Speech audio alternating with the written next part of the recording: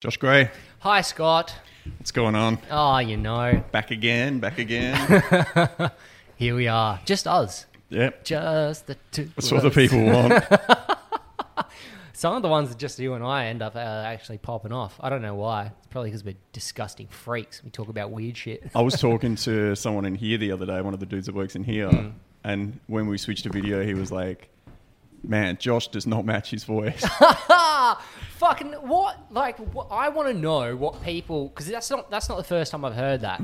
It's like, I want to know what people think I'm going to look like. Yeah, it's weird, man. Like, because he said that he goes, oh, his voice is like higher than his body looks.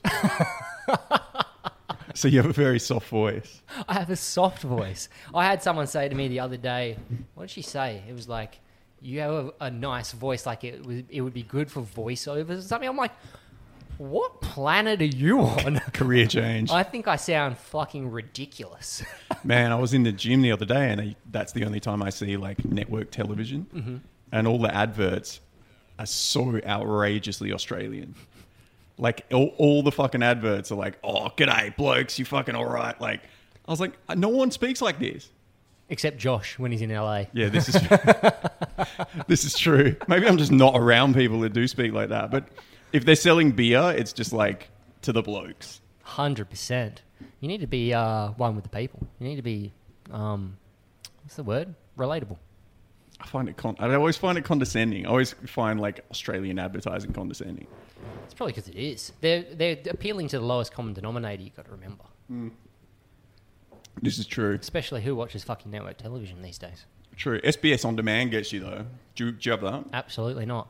It's brilliant. It's got like better shows than Netflix. Really? Yeah, it's got like HBO shit. That's not and stuff. saying much, though, to be honest. But it's Netflix- got adverts in it. So it's just Ugh. confusing because you'd be watching and then it would like switch to an ad and you're like, what It's the like, fuck is what this? is this? I don't have the time to deal with ads. You see Netflix share price plummeted the other day? What's going on? They were anticipating an extra 2.2 million users onboarded onto the platform over X amount of time, and it went negative 200,000. For the first time since its inception, Netflix share price dropped. I think it's because people have just hit peak consumption. Like, there's nothing on Netflix that I want to watch. No. And now it's hit the point where it's like, it's almost like the documentaries that they're bumping out. There's better fucking YouTube ones because kids are so good on YouTube now at researching and stuff. 100%. So it's like, yeah, I've watched so much shit on Netflix. I was scanning through and I was like, why did I watch that Dr. Death? Like, I don't give a fuck. You know, I did watch that fucking, excuse me, the Jimmy Savile. Oh my God, how fucking grim was that? Fuck, he was a creature, wasn't he? But the thing is, if you were just like, what does a pedophile look like? You need to really take some people at face value. If I have kids and someone looks like Jimmy Savile, they can be the nicest person in the world. I'm not letting my kid hang out with them. But the one thing that I took away from it, and it was an interesting point in that he was an enigma to the wider population. Like, he went through all those interviews where he really wouldn't elaborate much on who he actually was, what he did, where he lived. He was, like, shrouded with, like, anonymity. And in today's day and age, it's impossible to do. Like, if you're in the public eye like that, Instagram, Facebook, fucking Twitter, you're constantly putting content out. Back then, it was like he was on top of the pops, and you might see him, like, riding his bike down the road like a fucking weirdo. But, like, no one fucking knew. Well, the weirdest thing about that was that he was constantly telling people in interviews that he was a fucking pedophile. So Yeah. you're watching it and you're just like, he's like, oh, they don't let me at the young girls' schools anymore. And everyone's like, oh, Jimmy. So funny. And when you look at that in context, you're like, oh Jesus my God. Christ, that's fucking And bad. I was surprised because some of the people were pressing him pretty hard. Like that one presenter, he's like, oh, you said that you've like slept with heaps of women. Like, we can't find a single woman that says she slept with you. And he gets like real shut down and weird. How weird's that, man? In Perth, you could fucking... This gives us a good throw to young Tony with the mic now, who's not going to be on camera.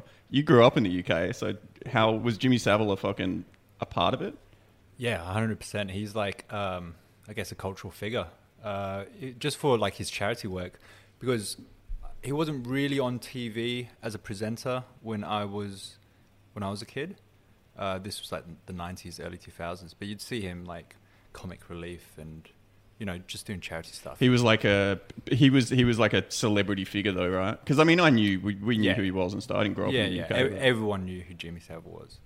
And he was doing that. The creepiest shit is that he would go and work at the hospital in Leeds, and at another one, and then he would be, and he's like, "Yeah, this is what I do. I'd be doing this if no one knew who I was and stuff." And that's where he was doing that shit. Isn't it crazy though that, despite the fact he was a disgusting predator, he did so much good.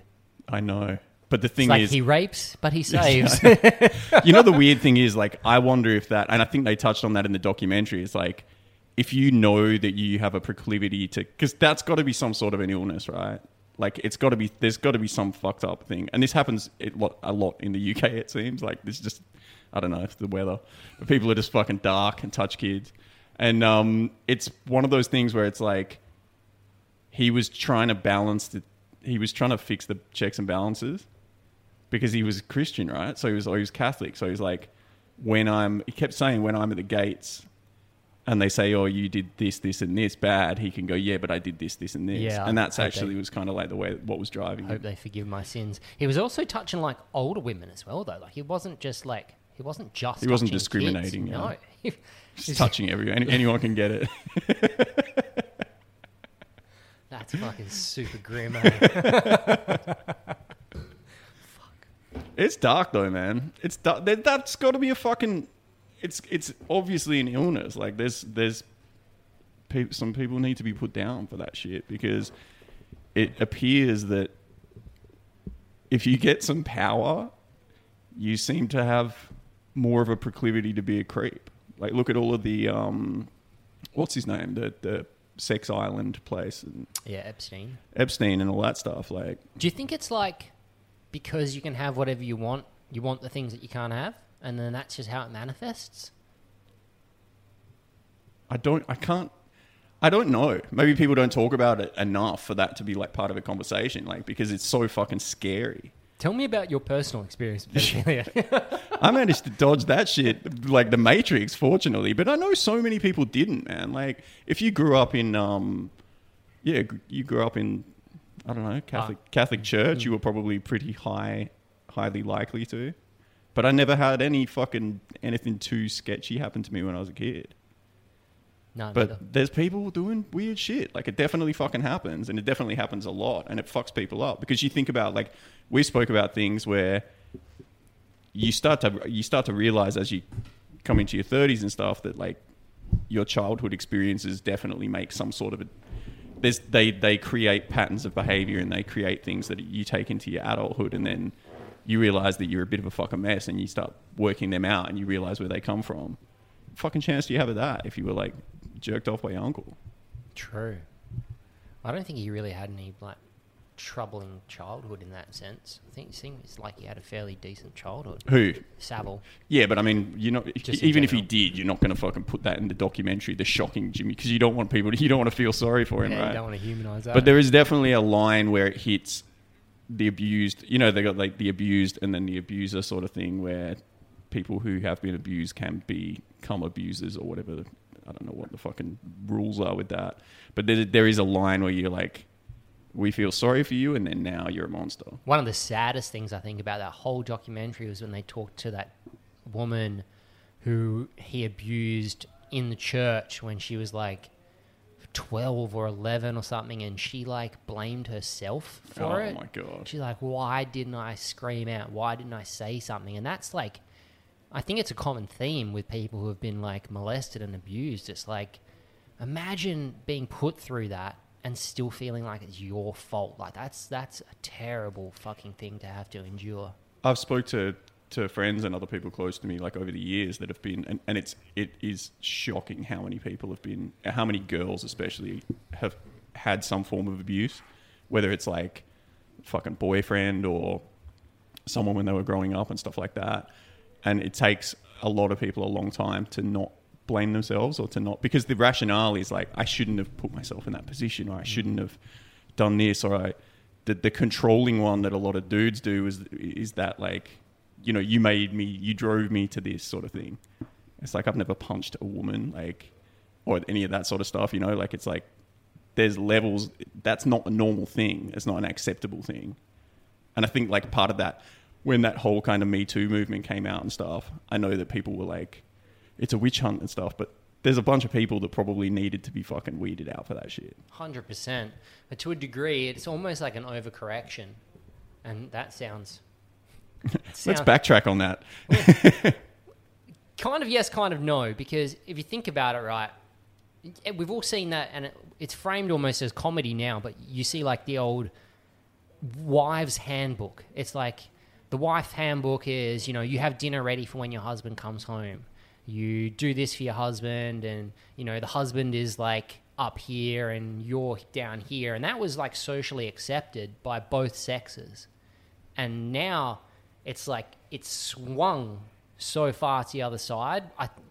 It's like, don't get me wrong, like abuse of power, consent, all that sort of stuff, super important, and it should be. But there is almost an overcorrection where people who might have like made a mistake, slightly more innocent, are getting pulled into this whirlpool of blanket like condemnation. I think theoretically, but I don't fucking know anyone that has. Remember Aziz? Yeah. Like during the whole Harvey Weinstein thing, he got pulled into the conversation with a mass rapist and like sexual coercionist, and all he did was kind of have sex. No, was it oral sex? It was like a bad date by the sounds of date, it. Yeah, yeah. it was like it was an awkward thing, but it certainly didn't. I mean, I can't. It's hard to fucking know, but I think there's maybe an irrational fear there for men now to be like, oh, I'm going to get pulled into this.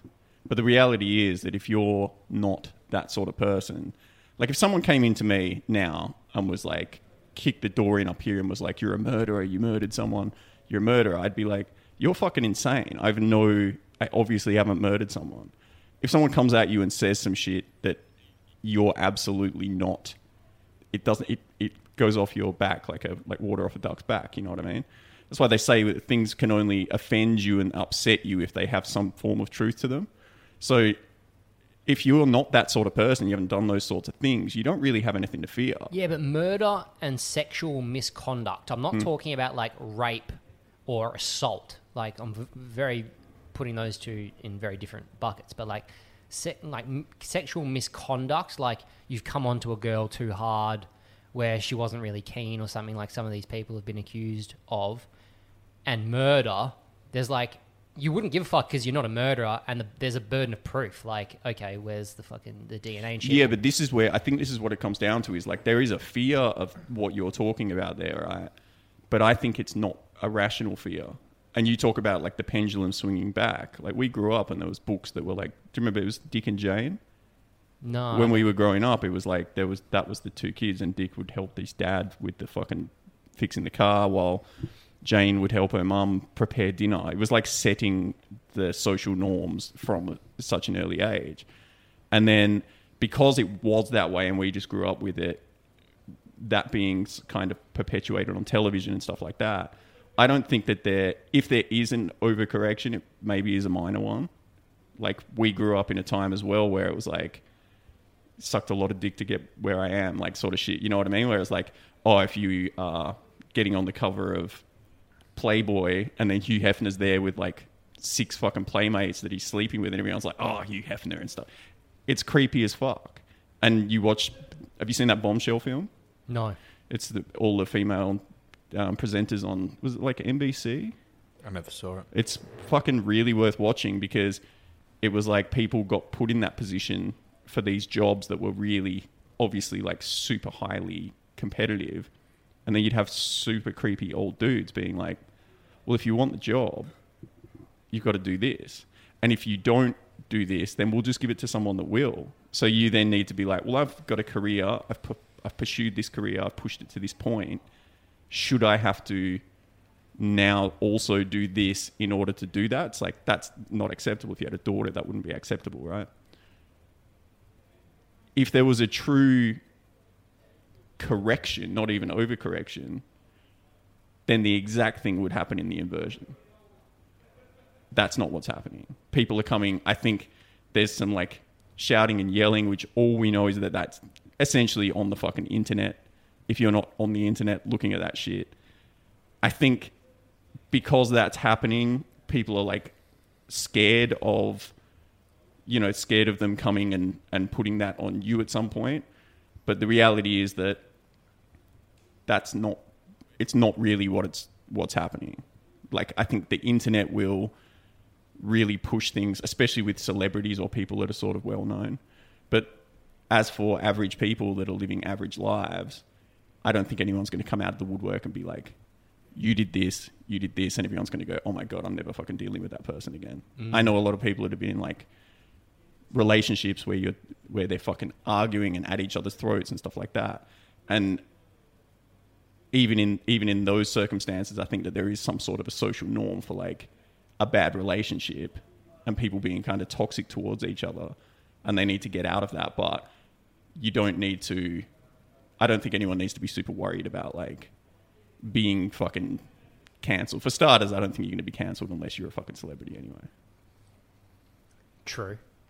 Or if one of the people is a celebrity. I had a booking agent that rep me, and he was like a big booking agent in Australia, and he had to go away for a while. Like, he had to stop doing it all. Like, he wasn't like he was well known in the music industry, but he was dating a girl that was she was like a big Instagram influencer. And he used to say to me like, oh man, she's useless. Like, he's like, basically she can't register a car, she can't do all these things. And then she broke up with him and then came out with the like, he emotionally abused me. And I remember thinking back on that, and I was like, ugh, I don't know, because you're telling me that you're like registering a car for her, you're doing this, you're doing that. And I was like, that sounds like a nice guy thing to do. But if someone was like really dark and controlling, then they'd be doing those things, being like, you can't do it, you can't live without me, you can't do anything without me, don't leave me. So like, you don't know what's going on in the fucking underbelly. You don't know what's going on behind closed doors in any relationship, really. The problem is the watermark for like, in your example of like having a relationship and doing things for someone like that, the watermark... Benchmark. Well, yeah, watermark, benchmark, same shit. I think a watermark's like not the same as a benchmark. Yeah. Is it? Yeah. I don't think it's the same. Oh, no, of course not. Watermark's like something you put on a fucking photo. God, Josh. I'm tired, bro. The benchmark is constantly shifting in the sense that what might have seemed chivalrous at one point now can be construed as controlling depending on the way the story's told. It's context, though. It is 100% because context. you could be... But you'll never get context, like legitimate, true context, if you're talking to two people in the same environment with two differing points of view. If you take a relationship, for example, it's in a vacuum. No one else has the insight other than those two people. One person sees it as controlling, one person sees it as like, I'm being a good boyfriend. The only person that can really tell which it was is those two. Yeah, but I think in reality, if it is controlling, then they both know. The problem is that when you air your dirty laundry publicly, it's kind of like whichever story breaks first, I suppose. Speaking of airing dirty laundry, you see like the whole Johnny Depp, Amber Heard thing's popping off right now. I saw like something on it, but I know nothing about it. There was something about shit. This is how I get my news from you in these circumstances, because it was on my YouTube, and I was like, I don't care. And look, I know fuck all, to be honest. Let's just fucking run with what we do know and just pretend we know it all. No, yeah, exactly. Someone shat in the bed, basically. But and they're in court for that. Yeah, no, I think it's a biological attack. Essentially, like, Amber was saying that Johnny was bashing her and controlling her and doing all of this shit and trying to take his money and all the rest of it. And Johnny Depp, he's kind of a weirdo. I mean, let's face facts. You look at him and you're like, he's clearly not fucking all there. But she fucking lost. Big JD took home the dub. He won. And she was the one beating him up. Oh yeah, I did read something about that. Fucking hell, it's like, what do you do in that circumstance? It's another level that we could never really comprehend. Imagine being Johnny Depp, one of the most fucking prolific actors to ever walk the planet, having to sit in court and having to discuss like being bashed by your missus or someone taking a shit in your bed, or, you know, and she's gone through the whole thing of, you can just imagine like they're catching a private plane to Australia and Amber's like, I'm bringing the dogs, Johnny. And Johnny's like, for fuck's sake, Amber, you know you can't, because we got fucking, what's his face, Norman fuck Wand, the immigration quarantine master over here going, you can't bring any fucking pets in. And she's like, well, Johnny, I'm fucking doing it. What are you going to do about it? And he's just like, for fuck's sake, all right, just fucking bring the fucking dogs. Imagine going to court with an ex-girlfriend and just having to go through every argument, because it's like no one's wrong. Imagine. Like no one's fucking wrong. Like the problem is that you have an argument and you're both kind of justified in what you're arguing about. You're both upset about something, but then defenses get involved. And then there's nothing after that. It's just like you're just throwing fucking rocks at each other. And then it's the shit that's said in the throwing rocks that becomes the problem. It's like, yeah, but you said this. And it's like, yeah, but that kicked off because of this. And you're like, you can't kill the head vampire and expect all the rest of the vampires to die. Like, they're still out there. They're still out there biting people. Like. Really good analogy. But don't take your shit to... The thing is, if you're a celebrity, you're just going to be like... I think in that sense, it's probably... Maybe, I don't know. I know nothing, obviously, but like... They've split up, I imagine. It's the next... So she's like, I'm going to do this, this, and this. And normally in that circumstance, the dude with the money would just be like, here's a bunch of money. Please don't do that. I don't want to be fucking memed and it's going to be damaging to my career. And she's like, I fucking know it is. So he's either gone, I'm not paying you, let's go. Let's go to court. I'm Captain Jack Sparrow. We're good. Savvy. Or maybe we're now in the era of that not necessarily... That being because it's always been an admission of guilt, right? It always appears that way because you have so many people paying. So, like Michael Jackson paid off the families of tons of kids, apparently. But yeah, would you just be? It sounds like he got some bad advice, or she was like, "Nah, I'm going to the wall with this. Like, I'm not taking any money. You're going to be in court. It's going to be on public record, and I'm going to talk about who shat the bed." Yeah. Who shat the bed? I don't know. I should have fucking looked it up. How does that come out in court? Amber shot on his bed. What, as like an act of defiance? Yeah. I think the story is she was trying to blame it on the dog, but it was... There's a big difference. They're between little dogs. Dude. You get, has that dude won an Oscar before? I don't know. Like you're a fucking very well known figure, and then you're just like everyone's just talking about shit in your bed. You'd just be like, for fuck's sake. I think his social points have actually gone up after this though. Like I caught a snippet because like in my office they've got this TV in the kitchenette or whatever that's like playing TV constantly, and I was sitting there eating my lunch watching it, and Amber Heard's personal assistant was talking about how like amazing Johnny is and how amazing Johnny is with like her young son. Like he'd bring him up whenever they were together and like teach him how to play guitar, and she was just like singing his fucking praises. And I think that was really like the silver bullet, because he came out of that and you can see him, he's just like smiling. And I think he was smiling from a place of, this is genuinely like heartwarming. But on the flip side, he could also be smiling going, this bitch is fucked. Plus, you're an actor. You've been an actor your whole life. Like, you can be convincing. True. Like, don't go to court against an actor. Like, he's going to fucking play a really, really good role. Like, Judge Judy would have seen through his shit, though. That's the craziest shit, though. Like, man, just having to air, because it becomes public record, right? Unless you're Ghislaine Maxwell, right? Yeah. They close that shit off because they know that she's got names. Yeah. That's the craziest shit. Like, I'm genuinely not like a deep state conspiracy theorist person, but there is very high probability that like most of the prolific figures that we have grown up around were complicit in that shit going on. Because you got to think, if Prince Andrew was on that island fucking underage women, which is almost definitely what was happening, right? You think that the royal family don't know about that? Like, can you imagine, like, if I met a member of the royal family, they're going to know everything about me anyway. Like, it's an institution. Mm-hmm. And they know, like, tabloids are there doing this. I was waiting for tabloids to come out and be like, yeah, we've been paid off by the fucking royal family for like 30 years. I'd be surprised if they hadn't been. But that's where, like, she's got all that fucking... She's been caught. And even the way she was caught, she was just, like, in a house. Like, she was just living in fucking... Was it, like, Portland? She was in America. Mm. So I think she was like, you can come and get me if you want, but you don't want to hear what I have to say. So it's best you guys don't. Yeah.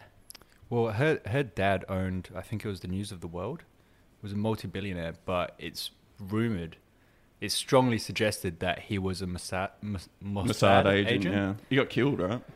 Yeah, that's what they reckon. Like pushed off a boat or something. But his funeral had all these high-level Israelis come to see him off. I wish I knew some of the underbelly shit, but on the flip side, I'm kind of glad I didn't. Like I saw in the news the other day, like a Russian oligarch got found in his like multi-million-dollar Moscow apartment. It was framed as it was a murder-suicide. He killed his wife, pregnant wife, killed his 14-year-old daughter, and then shot himself. Now... In the back of the head as well. Yeah, Did he really? No. Oh, fuck. Twice in the head. But like fucking... I don't know about... Like, imagine... Could you shoot your pregnant... You could probably shoot your pregnant wife if that's not that out of this world, but your 14-year-old daughter. People are capable of shit, and you need to think, if you did kill in a moment of rage, like, you'd be like, "What have I done?" And then the daughter walks in, and you're just like, "Oh, I've done it again." I don't know. Like, what? You had a gun. You're just gonna be trigger happy. I don't know, man. People do dark shit. Moscow's a weird place, man. I'd love to go there one day. I worry because I watch too much dark shit. Mm-hmm. Like I was on my YouTube on my TV up the other day, and it's just like I just watch like prison shows and fucking murders. Like I'm like, what the fuck is wrong with me? And Man United, which is probably the most depraved of all the three at the moment. Like, but yeah, I'm just like, man, I need to start watching some shit that's a little bit more fluffy and happy. Like, 100%. I can insert some cat videos in there. Yeah, I got a lot of those interrogation videos going through my YouTube recommendations at the moment. It's a really dark place, man. It can be, but the thing is, I think it's only as dark as you allow it to be, right? Because the more darkness that you look into, the more it comes to you. But I mean, look at the best shows on Netflix. The best fucking like trending #1 in Australia is like Gacy and fucking, pedophiles. Mm-hmm. I think fear and like, I don't know, maybe we all just want to murder and we're just like, well, maybe we can just watch someone do it. We're all just one big argument away from shooting our daughter in the back of the head. Fucking hell. Jesus Christ. Well, this is really started on a dark fucking path. It's taking a dark turn. Melbourne tomorrow. We are. We're going on a plane for the first time in fucking 2 years. Yeah, mine's been quite a fucking while. Do you think it's going to be like a fucking flop? Like, get there and you're like, oh yeah, this is what it was like. Take me back to Perth. Well, for Melbourne, Yeah. man, I'm not enthused. Like, Jack's fight got cancelled for those people that are listening. So I feel terrible for Jack because that's his second title defense that's been cancelled in a row. But then, fortunately, it was kind of a blessing in disguise. He got COVID anyway, like right at that time. And he now gets to fight in Perth, which is really cool because he gets to like defend his title in Perth. But 2 full training camps to be cancelled. I was thinking about it. Like, it's pissed me off. Like for Eternal, in the sense like this is people's careers we're talking about, and it's like they are using the Eternal promotion as a springboard into their next phase. So Jack wants to go fight in the UFC, for example. If he had won that title defense, there's a high probability he would have gone to Contender Series or got picked up or whatever. The fact that he's gone through 2 camps, 2 fights cancelled, he doesn't get that opportunity as readily. And I wonder, I mean, there's some theories around why it got cancelled, and we'll never know. I heard potentially there were some injuries and poor ticket sales. But, like, imagine if they cancelled it purely because of ticket sales. Like, that's people's careers you're playing with. People's livelihoods you're playing with over some money. Like, fucking put the fight on anyway. Put it on in Melbourne Town Hall or some shit. Scale it down, but let them fight. It's really Surely sad. they would... No, because they've got pay-per-view deals and, like, they've got Fight Pass deals and stuff. They would have to... I don't think Fight Pass would be like, yeah... They would have signed a contract for a number of Fight Pass. Yeah, but fights. I'd go out on a limb here and say that Eternal would be footing the bill to produce that. They have to pay all the people, Probably, yeah. all the security, and all the rest of it. Like, the overheads to put on a show like that would be massive. And don't get me wrong, it's a business, but that's the duplicity in it. In that you got to support the people that are fighting on your promotion. Give them the opportunity to go and do bigger things, because it's just going to bring more light. But that's not what it is. It's a business. And you're looking at it, it's the same as the music industry, which we spoke about a bunch of times. The musician's just the commodity. The fighter's just the commodity. There's always going to be more fighters. They're not invested in fight it. Like, they might be invested in it, which is why they got into it. Like, I love fighting and I want to, bring people up and stuff. But at the end of the day, if you owned that promotion, you'd be like, we're not going to lose money so that you can get into the fucking UFC. Yeah, but it puts the fighters in a rough position, because especially in Australia, there's nowhere else they can go. It's fucking crazy. It just sucks. I feel sorry for him. Whatever happened to Hex? Because they used to be the... Yeah, Jack fought The on one Hex. Yeah, didn't Hex... That was the one that Izzy was on as well. I'm pretty sure it was Jack and Izzy on that fight where... Yeah. Didn't Hex become Eternal? I'm not sure. Maybe? I don't know that much. I only know because I've just watched Jack fight on things. Yeah. But yeah, the Melbourne trip, started prepping today because we're leaving in the morning. And I got a brand new suitcase. When I travelled last, I was in the UK and I was heading home and I was just on my phone and I saw that there was like a deal on Incase, which is like a luggage. They made a bunch of luggage and they were selling it mad cheap. And I thought, well, I travel all the time, so I'm going to invest in some decent luggage. Because, like, you get a fucking suitcase and it lasts you, like, I don't know, maybe 2 international trips. If you buy, like, a general suitcase and then the wheels fucking start not working properly and one of the zips is busted and you see it come through the carousel and it's, like, it's fucking hanging open, like... So I was like, man, I'll get some decent luggage. So I bought this thing. And then I'd never been on a plane since, so it's just been sitting in my storeroom. So today I was like, man, I got it out, still had tags on it and shit. And I was like, this is going to be great. Opened it up. And then I was just doing some washing and getting stuff together because I'm going for 2 weeks. So I was just trying to figure out exactly what it was that I was going to take. And my cat was like, cats have this innate knowledge that you're going somewhere if you get a suitcase out. The same way they know that they want to eat birds, even though they don't know what one looks like because they've just been in a house the whole time. So my cat just sits in my suitcase and he's not looking at me and he's really still. And I thought, oh, he's being emotional, he's being weird. And I pulled my phone out to take a photo of him and he was pissing.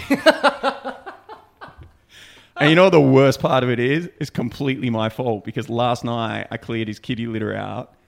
I just put it in a big bag and then I took it downstairs and I forgot to refill it. Oh, no. So he's been walking around meowing and I'm just like, what are you meowing about? But he's like, man, I need to piss and I don't have a toilet. So my suitcase got it. So he's currently drying. Cat piss is like oh my God, the worst. I have a similar story. I'm just worried that everything is going to stink of cat piss now. Like it's a plasticky sort of thing, so I've given it a good wash out. At least it doesn't have like a felt lining. Yeah, that was the fortune. Yeah, I know. Jesus Christ. I fucking I don't know what it was with mine. I think it was the same situation. Like I'd just forgotten to like empty it or something, and for whatever reason, I think I was gone for like 2 days, and I came back and I made I got this fucking... I was on this DIY fucking trip or whatever. Went to Kmart and I got like this little marble lookalike or granite lookalike kind of tray. And I bought felt from Spotlight and I fucking cut it You out. got some arts and crafts. I know, in you. right? I was bored. I made like a little felt-lined valet tray so I can put my watch and my phone and shit while it's like on my bedside table. So it's like, it's Just nice, so you can right? flex. Yeah, Okay. to myself. Yeah. So you Sick. get a real Rolex, but a fake marble thing from fucking what's the craft store called? Spotlight. No, what's the other one? That Right? right. Hey, in all fairness, this thing was pretty dope. Like, it looked really cool. It was heavy. Like, it looked like... I'm sure it was very it cool, looked Josh. it looked premium. Anyway, I've come home after this two-day thing, and I was like... I looked at this valet tray, and I was like, it's full of water. And I was like, what? I didn't have a glass of water. Like, why is it full of water? And I, like, put my finger in it, and I was like, knuckle deep. And I was like... I saw the cat on the floor. I'm like... Immediately, it's twigged in my head. I'm like, this little fuck's pissed in the valet tray that's sitting on my bedside table. I literally had to pick it up, terrified that it was going to spill. And I just went, dunk, straight into the bin. Never replaced. But I'm like, that cat has never done anything naughty. Like, he's never pissed on the floor. He's never shat anywhere weird. He's like, he doesn't even scratch my furniture. Like, he's so well behaved. This was like so out of character for him. They just do weird shit The sometimes. way he man. looked at me too, he was like, look, bro, I'm sorry. I know. It's Dude, your the fault. power dynamic you have with the cat. So like Max knows that I run shit, right? But they're very territorial. So they'll accept like the king, but they won't accept being under anyone else. So when I was living with Jeremy and Max was just a kitten, he'd established that I fed him, that I like gave him a little slap if he shat somewhere bad or something like that. And he was like, okay, well, that guy, I require him to be alive. This guy needs to be dominated. So he would just walk into Jeremy's room and just piss on his bed. And Jeremy's the nicest fucking guy in the world. So he was just like, Max, what the hell? And then Max would be like he knows exactly what's up. But they do try and dominate people. He's, Max is great. I was in a car with my friend in Italy once, and he had a Chihuahua, and his Chihuahua was like jumping up on me, and he was driving, and his Chihuahua was jumping up, and I'm like, oh, cute dog, and he goes, no, he's trying to fuck you, and I was like, what? And this dog was trying to climb, and like put its dick in my face to be like, you're not shit, because it's trying to be in the number two, like it's, and I was like, this isn't a cute dog at all. This is like an evil four-legged animal. Chihuahuas, if they were the size of like Doberman, you would never have one in the house. You would never have one because they are the biggest little fucks, yappy fucks. Ugh. I've never been a fan of Chihuahuas, and anyone that owns one, you're a sociopath. I don't know what it is with them. People just like weird shit. I had a pit bull that I would have happily over a fucking Chihuahua at any point. Leela, Leela. rest in peace. Good dog. Mate, yes, she was great. How did you come to the name Max? I'm always interested in how people come up with names because I put a lot of thought into it. So for example, Leela, I named her Leela because the guy I got her off a guy, she was like 4 months old. She was a full purebred pit bull, and you're not allowed to have American pit bull terriers in Australia. You're not allowed to breed them. You're not allowed to have them. If you've got one, it's okay, but you got to like have a red collar around them. They got to be muzzled when you leave the house. Your yard has to get inspected to make sure like it's dog proof. They can't get out. Like it's really, really strict. It's a prohibited breed. So she was registered as Staffy Cross, but the guy I got her off had imported her from Sydney from like what they call a game breeding kennel. Like she was bred as a fighting dog. And I got her off this guy who named her Sheila. Ugh. So she was young enough that I could change her name and she would be fine, but I wanted to keep it kind of similar. Phonetically, yeah. Exactly. And I was like, what can I name her? And I want it to be like a strong female's name. So I named her after Leela from Futurama, Futurama. who was like a strong woman. Yeah, and, yeah. Like hell bad boss bitch. So that's where I came up with that name. And Zero, my Siamese, now I named him after Zero Mustafa, the bellboy from Grand Budapest Hotel, my favorite film of all time. That's sick. Where did Max come from? Man, to be honest with you, like he potted around for a few days without a name. But I'm just one of those people that will like, I was like, I'll figure it out and you'll figure it out. And so I was just kind of sitting there with my girlfriend at the time and I was like, because I wanted to call him Vincent, but I knew people would call him Vinny and I fucking hate that. So I was like, and I wanted just something like super straightforward, but he just looked like a Max to me. I don't know why. And it stuck and everyone's just like, yep, makes sense. If you're listening to this, message us with your pet's name and how you named them, because I'm super interested in how these names come about and whether you actually put some fucking thought into it. That's it. I just hate, man, people would be triggered by this, but there was a period where every motherfucker was just calling, like, they had an animal called Biggie. Everyone, the number of French bulldogs Bronx. going around, Bronx, Biggie, Brooklyn. Sorry, Delby. But like, yeah, there was a period where everyone was called, like the number of French bulldogs that are called Bronx is astonishing. Massive. They're always fucking basketball fans too. Weirdos. Same dudes with Wu-Tang tattoos. Speaking of, messaging us, what did we get? Did we get anything decent? We got a few interesting questions today. Josh from Melbourne did ask an interesting question, but we won't be able to comment on it because we don't know fuck all and we're idiots and we're very... Is that the moon one? No, that was BD. But Josh M, he's a jiu-jitsu guy that follows us. He asked CBD for pets and if it's all BS. Now, I have heard anecdotal evidence that CBD with pets is actually very beneficial. I use CBD myself, but the thing is with CBD, it's like you can't really tell what it's doing. It's not like smoking weed where you're like, oh yeah, action, result. Yeah. CBD seems to be something that just happens in the background. But I've heard from a friend of mine who had a dog dying with cancer that couldn't walk properly. He got it on CBD oil and the fucking thing starts walking. Yeah. As an anti-inflammatory, apparently it's really good. Like my mum uses it for arthritis. Yeah, well, all the fighters are using it. I'm using it at the moment. And I feel like, and I don't know whether it's like placebo, but when I stop using it, I feel like I hurt more. You know what the best one is? I spoke to someone, I won't name them, but a guy that I know was telling me that he's kind of the guy that gets on everything that's new and champions it, you know? And he was telling me about lion's mane and shit. Yeah. Lion's mane is apparently really fucking good for Okay, you. so here's the thing. Everyone's like, you know, I bought some of that lion's mane. I've been taking it, and it's fucking amazing. And I was like, okay. I said, what have you noticed from it? And he goes, I don't know. Like, I just feel better. And like, I feel like I can get to sleep easier and this and that. And I was like, did you notice that you had any sleep problems before? And he's like, no, are you just attributing things to this? Because you just start taking it. It's like the CBD oil, right? Like if you have no ailment and you're taking CBD, it's just fucking snake oil, essentially. It's the same as if you take a Panadol and you don't have a headache. 100%. But if you have a thumping headache and you take a Panadol, you're like, oh, that really works. Yeah. I question those things, especially when they come up and then they disappear.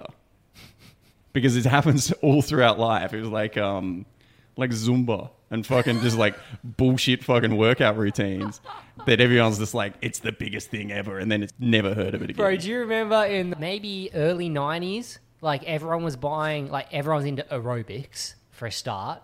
They bought the steppers. Oh, yeah. Reebok Step, yeah. Bro, I wonder what ever happened to that. Whoever came up with the stepper would have made a fucking fortune because they were everywhere, eh? Well, there was like an a aerobics fucking boom in the 80s, yeah. Because they used to do like a Aerobics Australia in the mornings on the TV and shit. Oh, I used to love that. We used to get it in England as well. If you woke up early enough, it would be on before Sesame Street. Mm-hmm. I wonder if is it still a thing? I I mean, don't getting believe your so. body moving is obviously a good thing. But That Zumba thing's funny though. I forgot that existed. yeah, and box fit and shit. Well, I mean that There's validity to that. I don't know what the fuck Zumba Dude, there's was, validity though. to all of them. At the end of the day, they're always to disguise you moving your body around. Like, that's it. It's just like, realistically, if you just stood in a room fucking waving your arms around and kicking, like, you're still going to burn calories. They're just trying to find ways of just... It's like fucking yoga. Like, I do yoga, and that's just a really good way to get you to stretch for an hour. True. But it feels all fucking, like, mystical. Like you're not actually stretching. Yeah. It's just ways of tricking you into fucking being healthier.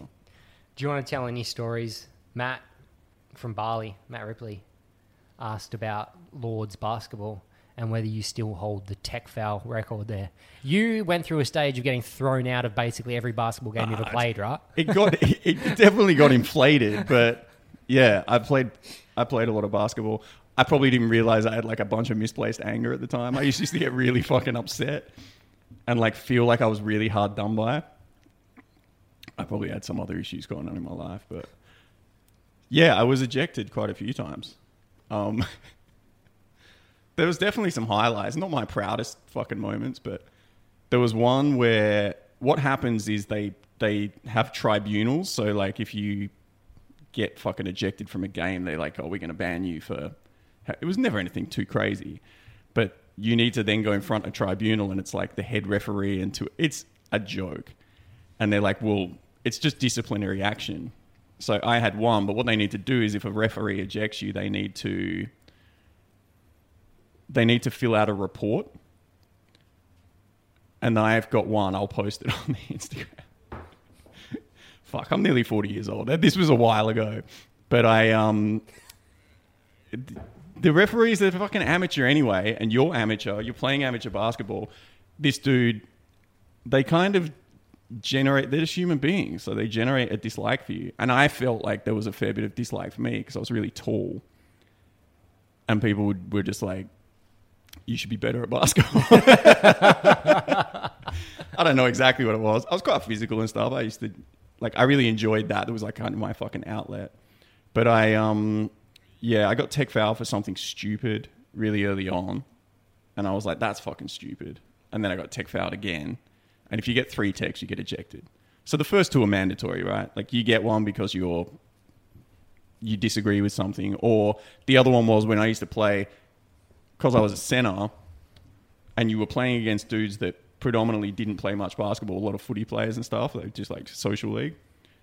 And you'd come down the court and dudes they'd do dumb shit. Like they'd like bang an elbow into you or like just do something cheeky to be like, yeah, watch out for me. And you'd be like, fuck do I have to watch out for you for? So like as the first ball went up and there was a rebound, I'd just like slam dudes into the floor and take the foul, like, and be like, we can do this all day if you want. Like that's, or we can just play basketball, but I'm not going to we're not going to do like cheeky little shots. Like what? It's not the fucking NBA.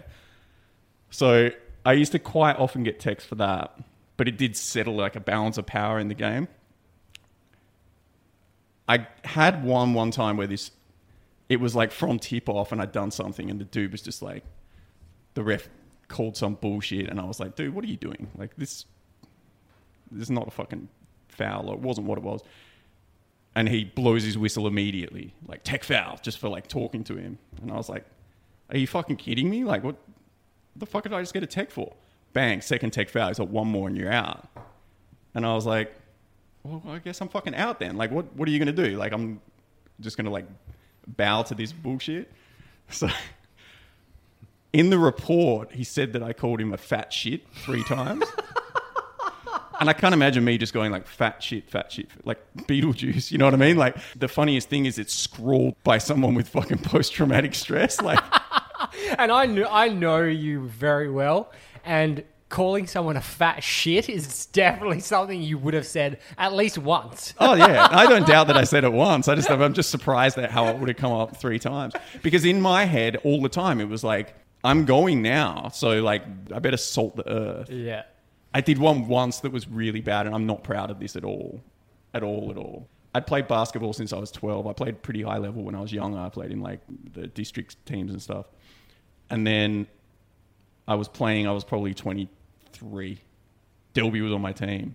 And it was like a bunch of other friends. My brother, a few other people.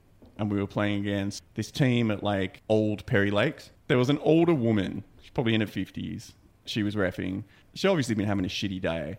And I'm dribbling the ball down the court, which I'd been doing at that point for 14 years. There's no one on me. I'm coming from the back court. And she calls me for a carry, which is when your hand goes under the ball and it stops the movement of it basically stops the flow of the ball, and then you come back. So you can't just like cradle the ball and then start dribbling again. And she's like, "What's your carry?" And I was like, "What?" I was like, dribbling the ball as normal. And then she blows a whistle and she's like, "Carry." And I was like, "That's insanity. Like, this is just that I've been doing this like I just dribble the ball." Anyway, brush it off, go back down the court, come back down again. She calls me for a carry again. So she's just obviously being a dickhead. You got to be fucking kidding me. But we're playing against this team and they're fucking cops. Predominantly, I think everyone knows, like, there was a couple of cop teams and they were just pricks. Terrible at basketball as well. So come down the court again, dribbling the ball, looking at the ref, like literally trying to have my hand still on the top. Like a preschooler. And this dude that was coming up to guard me was like, "What's your carry?" Like in the you know, like a fucking child. Like it's like, and I was just so infuriated. And then she fucking blows a whistle and calls me for a carry. And I was like, I'm going to murder this person in front of me. And then I'm going to deal with you. Like, I was so fucking... You're just livid because someone is just fucking with you, right? And they have this, like, the tiniest little bit of power and they're just fucking with you. So I was like, this is a fucking joke. And she's like, blows a whistle. What the fuck do you want me to do? Like, how did you... Just give me a fucking clinic. Show me how to fucking bounce the ball. Because I clearly have been doing it wrong for fucking 14 years, right? And everyone's just like, well... Scott's gone. Like, and then she just blows a whistle again and does the sign for tech. And then I'm like, well, one more and I'm out. So I was like, I need to choose my words wisely. So I just called her a cunt. And the whistle, she didn't even blow it. It just dropped out of her mouth. And I, in my rage, thought that was justified. What the fuck? Like, it was the worst thing you could possibly do. To the point where nobody on the court, my brother, my best friend, everyone was like, dude. And even the second ref, like, there's a second ref and it was like a younger guy. He was just like standing up because he was just like, I'd clearly gone. There's like smoke coming out of my ears. But yeah. Sorry to that woman. I think we can define that move as the Amber Heard. Yeah, dude, it was you just took a like... shit in the bed. You know, have you ever been in one of those positions, though, where you do something, you get caught up in a moment and you say something or do something and no one come back? Like, everyone just abandons you and you're like, oh, no, what have I done? Like, I've gone too far. You're out on that limb all by yourself, no support. But shout outs to Sean Resnick, who I used to play with, because he, apparently he was the reason that they bolted down the bins at Perry Lakes. So you can boot them or throw them on the way out. But yeah, there was a lot of ejections, actually. Social leagues are weird, man. I used to play indoor soccer. And it was always like against older Italian dudes who took it way too seriously. And we were always younger, so way more athletic than all of them. And usually we would fuck them up. And the way that they would try and circumvent that is by being physical. It's like, bro, you're being physical with a fucking 17-year-old. Like, chill. To the point where Melville Rec Centre, a dude brought a gun to the fucking shit and threatened to shoot a man afterwards in our team. I'm pretty sure he ended up getting arrested. Fucking chill out. It's Dude, social people league. get so crazy. I used to referee five-a-side rebound at Craigie Leisure Centre. I did it for years. And I was just watching, I think it was like half-time in one of my games, and I was just looking across. I used to ref like the 12-year-old kids and stuff. And I was looking across and basketball was on the other courts. And there was this team playing and it was a bunch of like Italian dudes and playing a team of Aboriginal guys. And the Italian dudes were big dudes. Like it was like it was like a really ethnic game. I don't know if you didn't grow up in that area, but like all sports were so fucking ethnically linked. Like, I played for Wanneroo British in soccer. And then there was like Perth Italia, and they actually stopped it. But it was all Floreat Athena, which was the Greek teams. So everything, as far as sport went when we were growing up, it was very segregated because it was such a multicultural area. So you'd play against a team of Africans, and then you'd play against a team of English dudes, and there was an Irish team and stuff like that. And it seemed to be just kind of the way sport was set in the northern suburbs in like the 90s. So this was probably early 2000s. All these Italian dudes, they were big dudes. Like a couple of them were like quite fat, but there was always a couple of them on a basketball court. And the dude was taking a free throw, and I was just glancing across, and I was just watching it, and I could see it. Craigie Leisure Centre was pretty rough, so like people would be getting pretty lippy. And this Italian dude was taking a free throw, and he said something to one of the Aboriginal guys, and the dude just went. He just walked casually up to him. So you know the way a free throw is set up, how you have people on the side. And this dude, I was looking at the ref, and I'm just like, you're not going to do anything in this situation, obviously, because these guys are monsters. Like everyone was massive, both teams, and he was just like kind of standing off to the edge. And this dude just walked up, and the guy that was taking the free throw sort of like postured as if he was like, what are you going to fucking do? And the guy hit him with like the cleanest right hook I've ever seen in my life. And it broke the guy's jaw so badly that he was walking around like, you know when someone gets knocked out on their feet? Like he was walking around, he didn't know where he was. He was having that fucking recall, asking everyone what had happened. But his jaw wasn't there. It was like a bag of... It looked like a bag. Just hanging off his top Yeah, jaw. there was no structure to his jaw Ugh. whatsoever. And it was one of the grossest things I've ever seen. That's terrifying. That's fucking terrifying. Social sport. Don't get involved unless you're a Golden Gloves. And don't play against Scott. He'll throw a bin at you. Retired. They were bolted. Do you know there's sex parties in Perth? Yes. I didn't. Someone that I know was telling me about it the other day, and they're these like kind of swingers parties, and I was like, that's fucking crazy. And they were telling me that they went to one. She went with her partner to this event, and it's like a proper... It looks like the way we used to run club nights. It's like called hedonism. Yeah, hedonism. Yeah. And she was telling me about it. She was like, yeah, we went just to look, and like they give different wristbands to people and stuff. Like I'm up for whatever. I'm kind of... And it sounded like the wildest shit I'd ever heard. Like I was like, that is fucking crazy. She's like, yeah, I was just sitting there having a drink, and like there was someone getting like fucked next to me. And I was like, really? But I was like, are the people attractive? Because this is a big question, right? Because I've never been to a fucking swingers party. And to be fair, I'm not going to go to a fucking swingers party. It's not. I think I know myself well enough to know that that's probably not a place I'm going to be that comfortable. People are going to these parties and just fucking like having sex everywhere. Like one of them was on a boat. Other ones are they're in like private venues and shit like that. But it's fucking wild. So yeah, everyone just kind of starts drinking at the start of the night, and then they all introduce each other. But people are wearing like some weird shit. And like, I was like, are people attractive? And she was like, for the most part, no. And I was like, that makes it really creepy. Because if there was a bunch of really hot people, you'd be like, that sounds like the way it would look in a movie. For me, it's like my worst nightmare. Because imagine, like, as a male, you have to go with a female, and like it'd be your partner, right? So okay, do you reckon you have to go with a female? Because they do. I think you. I don't know. From what I gathered with it, it was like you need to kind of like register, and they accept you or they don't. I think there's probably a vetting like procedure where you might be able to, but think about it. If they were just like, dudes can come, it'd be 97,000 men lined up and like 4 women. So I think, and I don't really know, but from what I understand, you go with like a partner. Like if a girl takes you, you can go. Or like, let's just pretend for whatever reason you go with your partner. She's convinced you need to go.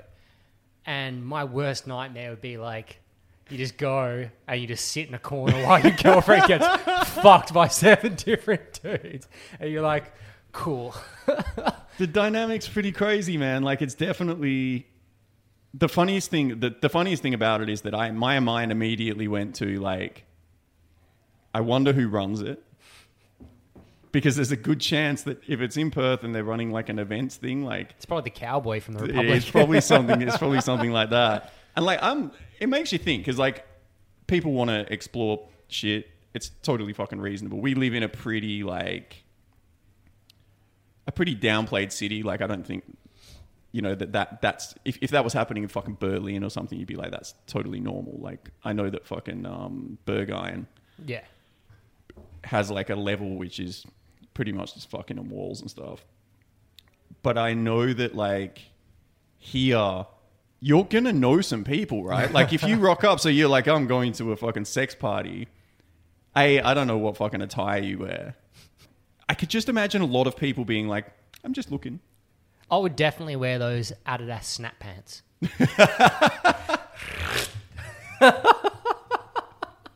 If you saw a dude walk into a sex party with Adidas snap pants, you're like, that dude fucks. Yeah, for real. There is a weird Perth underbelly. I think you know this story, but I definitely haven't told it on here. But when I was in uni, I worked at like a sex shop. But I did not know this. You didn't? No. Oh, sick. Here we go. I worked at a sex shop, but it wasn't like a fun sex shop. It wasn't like adult shop or like fucking whatever, you know, the nice, clean one is. It was called the Underground Bookstore. And where was this? it was across the road from the Fremantle train station. You would have passed it a million times, like on the edge of the cafe strip, where like there's like a shoe store or something now. Like just in the corner there is a place called the Underground Bookstore. And the draw card for this place was that we had a cinema in there. And this cinema, we just played like porn films. And you could come in, pay $15 and go in there.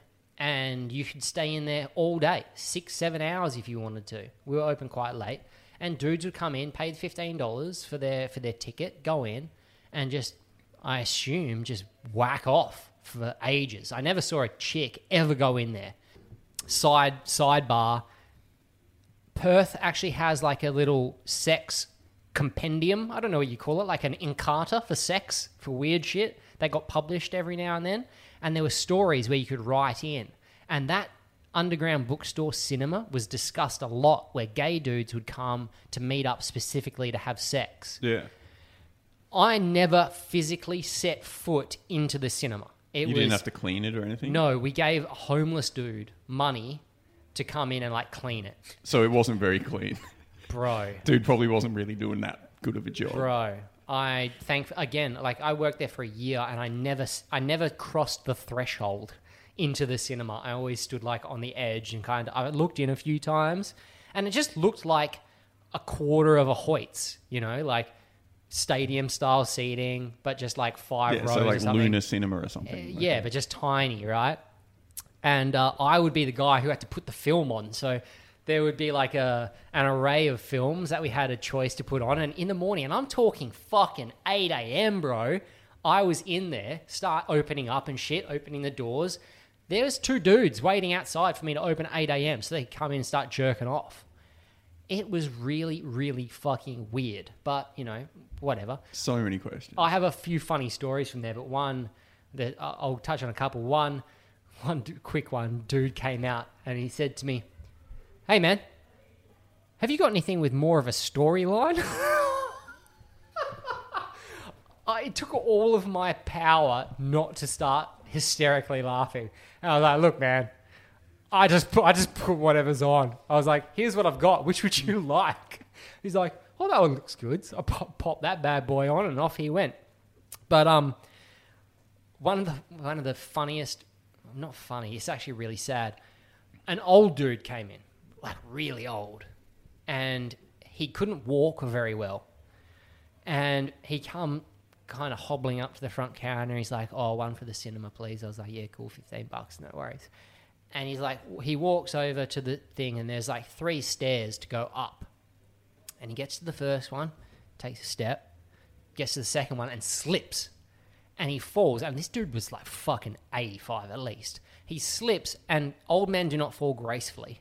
He collected, like on the left-hand side with these shelves where we had all magazines and stuff, he's collected the shelves, knocked everything off the wall, and sliced his arm from elbow to wrist. And he's pissing blood all over the floor. So I've had to go over and help this man up off the floor. I get him like some fucking cloths and stuff to like mop him up. It wasn't too bad, but I was like, you should probably go and see a doctor. And he's like, no, I'm fine. I'm going to go in anyway. And I'm like, fucking, it's your fucking life, bro. Off you go. So up he hobbles these stairs, bleeding, goes into the cinema. No shit, 7 minutes later, a guy comes rushing out. Call an ambulance! Someone's had a fucking heart attack! I had to call 000 and get them to come into the cinema and carry this man out. He's had a fucking heart attack, mid-vinegar stroke, pissing blood all over the floor. I can only imagine the scene in that cinema. And they're like, where is he? And you're like, he's in now, I'm not going in. I'm not going in, Yeah. no. They literally had to bring a stretcher in to carry this man out. It was confronting, to say the least. We had some weird fucking things in there. Like, I'm never going to judge people on their proclivities when it comes to sex, but like the audacity of some people and just the fucking no shame of it. Like a dude came in. This is pretty gross, but dude came in and he's like browsing through magazines. Bear in mind, I'm an 18-year-old university student. I'm studying biomedical science, and all I'm doing is watching like Foxtel, South Park, counting down hours and Surrounded by dildos. dildos as far as the eye can see. A savannah. This dude comes in and has glasses on, quite smartly dressed, and he comes up to the front counter after looking through these magazines for a while. He's like, I'm looking for a particular magazine. I'm like, oh yeah? Like, what are you after? And he's like, I need something specifically with gaping assholes. I'll never forget that sentence because I've never heard it again in my life. Gaping assholes. And I was Is that like, the name of the publication? I don't know to this day. I was like, look, bro, what we've got is what we've got. Dude, it's your job, man. Like if I go into Street X and I want an extra large and it's not hanging there, it's like, can you check out the back? In hindsight, I was a terrible Terrible employee. assistant. But I also wasn't just browsing to find out where each weird fetish was. But you you're know? in their world, right? Because you're like people that have those sort of proclivities, they step into that place and to them it's not an uncomfortable place. Correct. But you're not comfortable in there. Mm-hmm. So they've walked in and been like, this is a safe space, my people, this is all good. Because I feel awkward as shit if I walk into a sex store. It's like, I don't fucking know why. There's a lot of dildos. There's a lot of fucking creepy people most of the time. I used to have to buy, do you remember when they started selling, it's called Spice now, but Yeah, that synthetic marijuana. yeah, that they just sold it at sex stores. So I used to go in and buy fake weed and smoke that. And you go in and it'd just be like, ugh, I gotta get the fuck out of here. There's No like a creepiness shit. about it. But in fairness, there's probably not a creepiness about it. There's just some people that are further down the rabbit hole of sex. And yeah, to walk in there. So to him, he was just like, well, you work here. Gaping assholes, please, sir. Can I have some? And you just shamed him. I didn't shame him. I probably shamed him. Who owned the store? A friend of mine's parents. And it was okay. They paid me in cash. and it was a good little side gig for me. I just sat there and watched Foxtel all day and just dealt with shit. But like, I was kind of semi-excited when I first got the job because I'm like, I'm 18. You're like, ooh, work in a sex shop? Like, there'll be like chicks coming in and like, you know, not one female. I worked there for more than a year and not one female walked into that premise at any point. And there was fucking good reason for it. It doesn't sound like the most approachable fucking sex store. Fucking hot take right now. I had a friend's dad come in, didn't know I worked there. Pretended like he'd never seen me before in his life. I pretended like I'd never seen him before in his life. Did he go in the cinema? He went in the cinema. Oh my God. Dude, was it that, man. what, you were 18? Surely internet porn was a thing. Like, you're going to go into it. I suppose maybe you're just going in there for, maybe there's an extra thrill in... Well, like I said, they had that publication where dudes went in there for like gay sex. I don't think he was going in there for gay sex. It sounds really weird me saying that. Just two guys having sex in a cinema. It's fine. Whatever floats your boat. But I don't think he was there for that. I think he just maybe liked watching porn. I don't know what he liked, but that You don't really happened. want to think about it. Did you see him ever again afterwards? Yeah, So you like went round your mate's house? yeah, He's like, I know that you know that I know. yeah, yeah. And you know what? I never told anyone. Until now. Well, yeah, but no Whose one knows. dad was it? Uh, It was Ollie's again.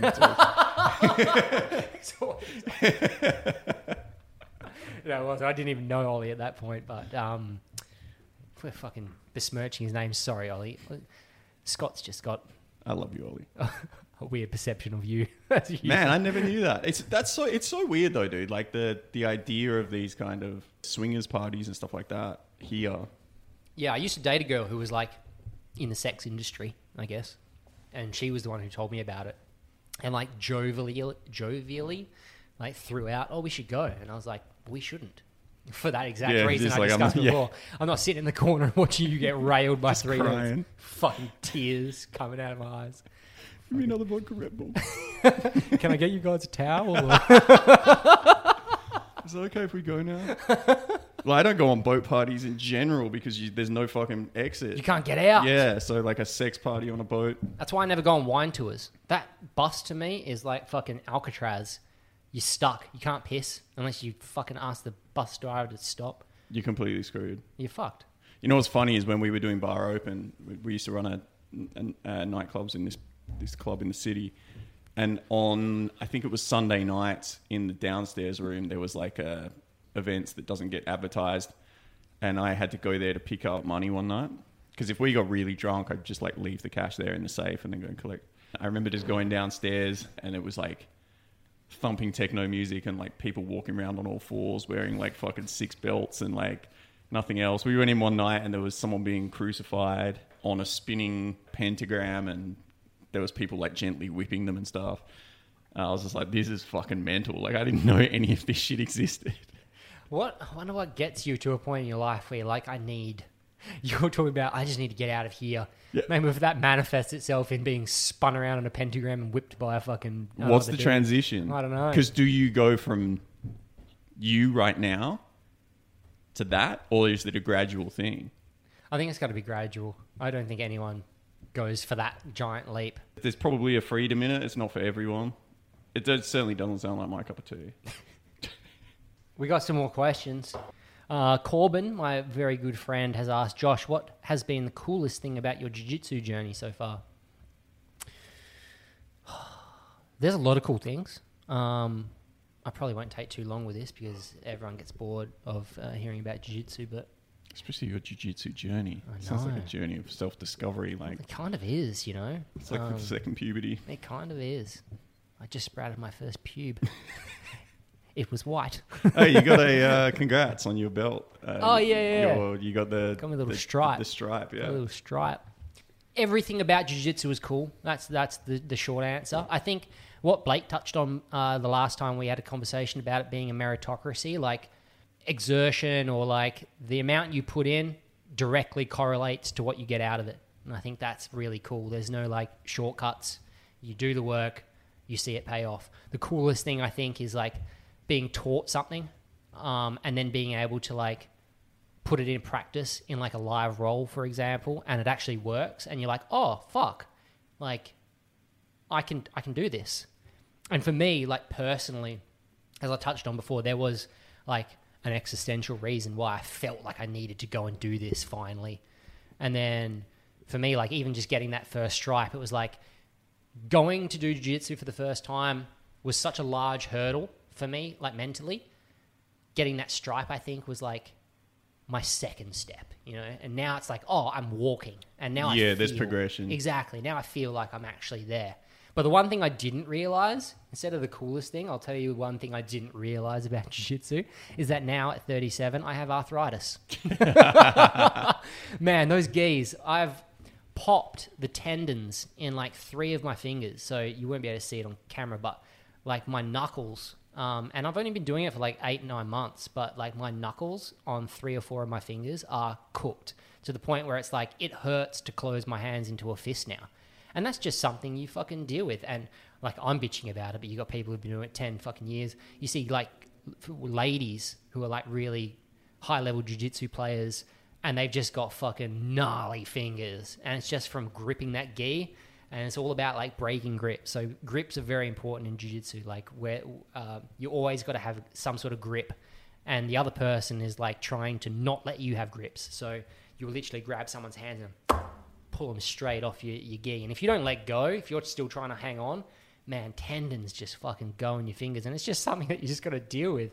So yeah, now I have arthritis, so that's cool. So arthritis is the main thing that you've taken from your jiu-jitsu journey. Exactly, arthritis, and now I'll never be a fucking piano player ever. There goes that dream. But thanks you for your question, Corbin. And also, I do like getting strangled by him. He's very sensual about it. He whispers things in my ear. There's a closeness. There is definitely a closeness, especially with him. That was one of the funniest things that Blake said in that podcast. He was like, people asking him how he kissed a man on camera, and he's like, I'm a fucking jiu-jitsu class and you just had your balls in my face. Yeah. Oh, man, there are some fucking shenanigans that go down. I won't name names because they might get embarrassed, but we do have a friend, and I will name Delby. Delby was the perpetrator of this. And you know what Delby's like. He will push the fucking envelope. Like the fucking... The gay envelope, Delby's going to push it. And there is one guy who really doesn't like anything to do like with his face. Like, don't get close to his face. And Delby knows this, and he purposefully like got him in the mouth and kissed him on the mouth. You're in the wrong sport, bro. And the guy literally just like got up and was like, "No, I'm fucking going." You're like getting sweat and shit in your mouth. It's like that's the least of your fucking worries. This would be a funny one. Well, maybe not funny, but interesting. Richo, Sam. I don't know Richo. Sam Richardson. He is instructor and amateur fighter. Seems like he does Muay Thai, maybe. Seems like a cool dude. G'day, Richo. He said, what are some sports the boys, you and I, don't really consider sports? You asked me this before. I can't remember. Darts. Oh, I was going to say fucking darts, eh? Oh, it is pretty compelling, though. It is. I've definitely watched. It's great watching. I've done things to try and fall asleep before. But there's a difference between sports and a game of skill. I feel like darts sits in the games of skill Hang category. on, let's think about that, because maybe there isn't. Like, if it's a game of skill where you're testing your skills against an opponent, I don't think esports is a fucking game. Esports is definitely not a fucking sport. I can yeah. tell you that right now. That's a really good Biggest example. sport in the world at the moment, apparently. Lawn bowls. Now, I had this argument. I don't want to close the door for future things that I might do when I'm old. Dude, I had this argument. I didn't have this argument. I had this discussion with Matt, my friend, who's like our age, my age, and he plays lawn bowls for W, and fucking froths it. And there is an aspect to it that is very, very demanding. Like, you have to stand out in the sun, and you have to really concentrate, and it is taxing physically. But there are 90-year-old men that play lawn bowls, and for me, that's a game of skill. That's not a sport. That's not a sport.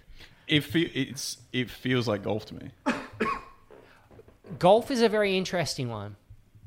I can see why some people would think that it's a game of skill, because it's not necessarily strength that gives you an advantage, but being athletic in golf will definitely help, because I don't care who you are. On the 17th hole, when you've walked, there is like a degree of focus, and there's a degree of like your athleticism that's going to enable you, and mental toughness that's going to enable you to concentrate, because that swing has to be like replicable, has to be perfect every time, otherwise it's going off in the bush. I think golf's a sport. I think you're too close. I'm definitely too Like, close. I'm not saying it's not. But the I'm thing open is, to it. do we define? It's like, how do you define a sport? That's a weird thing, because we're talking about like if the definition of sport was, what's the definition of sport, Tony? Let's have a look. I think it's like, because it must be like a game of skill, because if you think about it, like athleticism definitely plays a part in like a ton of sports, but it doesn't necessarily have to, because if you're a really smart person or like you have the skill, then you would be able to still compete, right? Because like is it John Daly? John Who was Daly. the guy that smoked and was fat as shit, and he won like a bunch of golf stuff. Yep. Still playing, by the way. Really? He's still killing it. Still alive. Yeah, man. So yeah, like I'm not disputing that these things are sports. I think that there's some fucking dumb sports. So it's more like it's not a sport. It's just a dumb sport. Yeah, like, and I don't even think golf's a dumb sport. Like I just don't partake. I think I'd like to know how many people with ADHD play golf. My brother plays golf a lot, so he obviously finds it calming in some way. I like the driving range. I've played golf with Danny. He does not find it calming. No. And Danny will tell you that he does not find it calming. That's amazing. He fucking loves it though. Depends how his first 3 holes go. So a sport is an activity involving physical exertion and skill in which an individual or team competes against another or others for entertainment. Right. So it there's needs some there's a exertion. competition aspect. There is also an exertion aspect. I think we can definitely scratch darts. Darts definitely not a sport. Yeah, I'm done with darts. Like, if that's definitely not. Lawn bowls, there is a degree of exertion. Man, to me, lawn bowls and golf have got to be in this. They've got to be distant cousins. Jeez, that's Dude, you're trying to get a ball close to something else. true. Like, I think AFL is fucking ridiculous. I've always thought AFL. I know it's not going to be a popular opinion, but I watch that shit. I've tried to enjoy that sport, and it just there is nothing I can do. I've watched my dad, who was Mancunian, born and bred Man United fan, went to every game, moved to Australia. Mancunian? Did you just make that up? You kidding me? Is that a thing? Yeah. Mancunian. He Cute. died loving footy. Like, he switched and he just really enjoyed it. My brother loves footy. My sister loves footy. My mum loves footy. And I would like nothing more than to like footy. And I have tried, but I just can't. We've had this discussion before about football, and it's like, I wish that I liked it too, because everyone hell gets into it. And Yeah, I like the camaraderie it'd of be being cool. Yeah. But then you get those people who are like, this is my biggest trigger. When you come into work on a Monday and some overweight fuckface who plays social fucking footy will like, oh yeah, we did so fucking well on the weekend. The boys really got up, you know, we really struggled, and, you know, we did this and we did that. But cunt, you sat on the fucking couch and yelled at it at the TV for fucking an hour and a half while other people ran around and played sport. You didn't do anything. There is no we. Hey, without people like that, though, there would be no sport, right? We were talking before about Jack's fight potentially being cancelled because of poor ticket sales. Maybe if more fat losers got themselves to a fucking stadium. And Yeah, but no one's going out there being like, oh, you know, me and Conor McGregor, we went really hard the other day. We broke our leg. dude, speak to an Irishman. Irish, it's definitely a we thing. Yeah, but Irish definitely a little bit psycho. I think I would love to love footy because it would be awesome to go. It'd be awesome to talk about it with your friends. It's accessible. We have it here. Yeah, and it's fully accessible. And I even know people that play professionally that I've met, and they're great. And I respect the athleticism. I respect so much about it. I just can't fucking watch it. Like, I watch it and I'm like, it's not going to happen. Yeah, I don't give a fuck about football either. Is like race car driving a sport? That's a great question. I say yes, purely because of the like physical aspect of it. There's one thing you It was don't... motorsport, right? It's the one thing you don't understand. And I've been in a V8 supercar. My friend, I'm very lucky in that I have a lot of friends who have raced cars before. Got two friends. One, Steve Jones, is the youngest ever winner of Targa West, which is a tarmac rally where they go hooning around in the hills. He won that a few times. I think he's won it like 3 times. But my other mate, Matt, used to race in what they call Dunlop Series, which is like V8 supercars is like top tier. The one underneath that where they have all the development drivers, it's called the Dunlop Series. And they basically use like the previous year's cars race in this Dunlop Series. And we went to Winton once over in Melbourne. We were going snowboarding, and before he had a race at Winton. And I got to kind of experience it all from the pit. And I've been a couple of times, one at Barbagallo, one here, and he took me for a drive. And it was an ex-HRT car. So for anyone who knows, like V8 Supercars, HRT is Holden Racing Team. He had like fucking Craig Lowndes, ex-Craig Lowndes race car that he bought. It was like fucking, I want to take a stab, and it was probably close to $500,000. I don't know. It was a fucking a lot of money, this car. And he had a full team. Like, guys doing data analytics, guys doing mechanical stuff, and he took me for a drive. The one thing that blows your mind when you go in a race car is not the power, because I've been in some fucking fast cars. I've been in cars, road cars, that are way faster than a V8 supercar in a straight line. It's the brakes. And the thing is with a V8 supercar, the way that they work, when you drive cars on a racetrack, you're taught that you approach a corner, you brake, you take your foot off the brake, you turn in, you hit the apex, and as you come out, you're on the gas and you power out.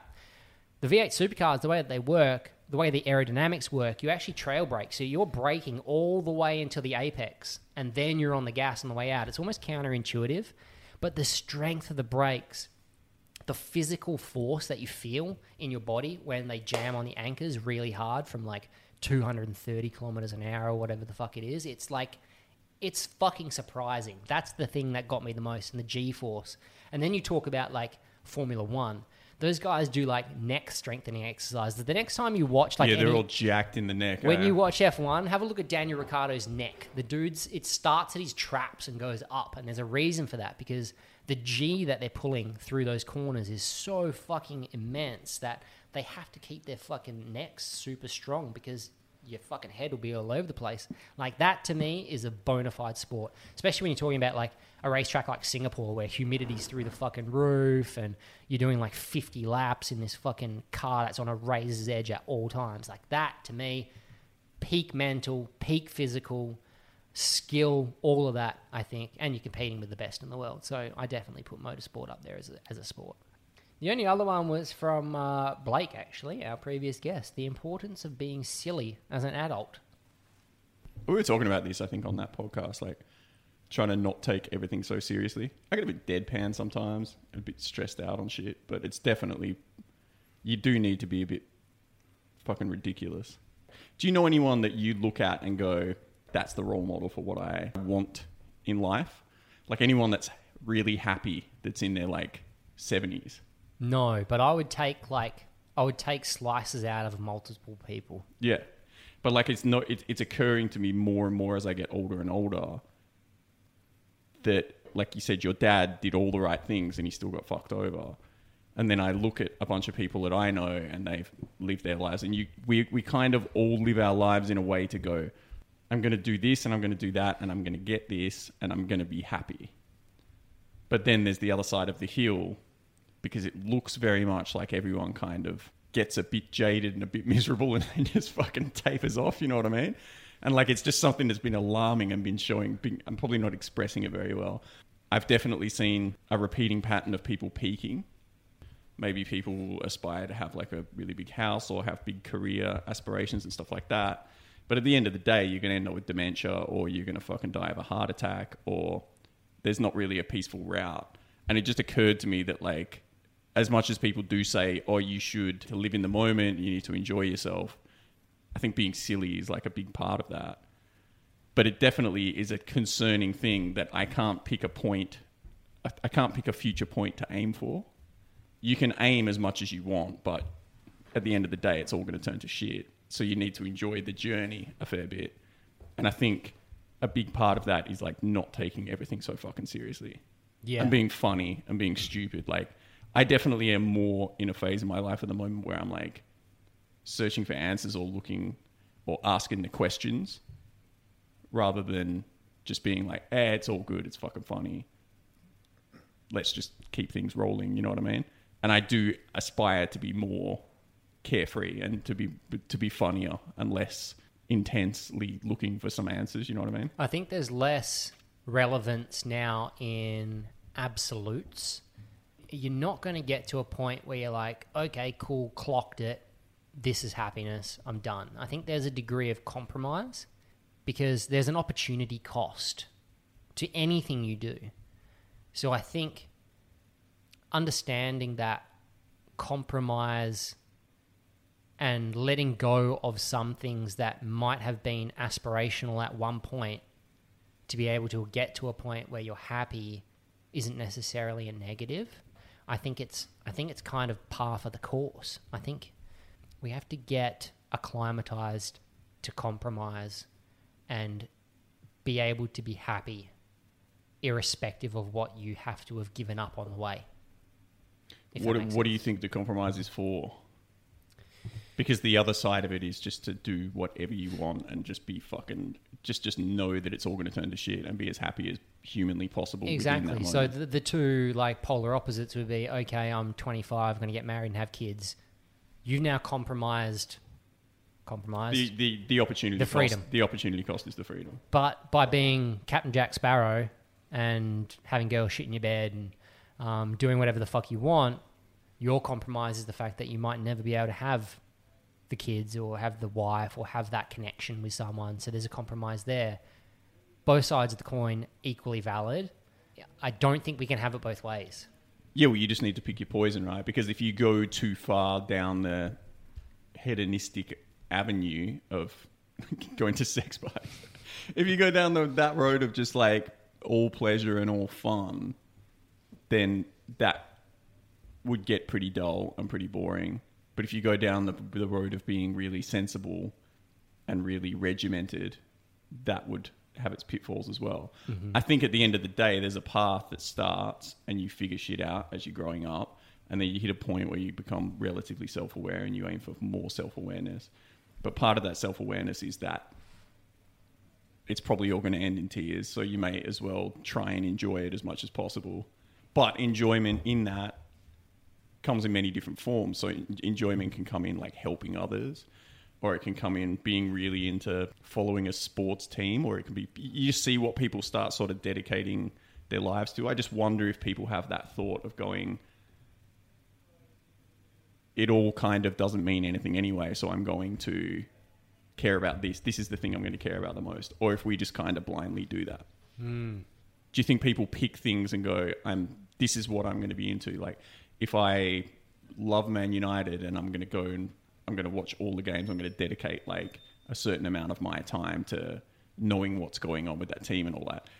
Do you think that that's something that just like comes your way and you start choosing and you make that decision? Or do you think, I wonder if anyone is like, this is a big decision because I'm going to dedicate a fair bit of time to this and it's going to take me away from maybe being into fucking figure skating. I think generally we're all just, as we said before, like going down the stream and just picking up things as you go. But I don't know. I'm starting to look at things a little bit more like, what value is this going to give me? Is it worth my time? Or is it, if I'm upset by something or I'm stressed out by something, I'm like, how much does it really fucking matter? Yeah. And it's also cool to change your fucking mind too.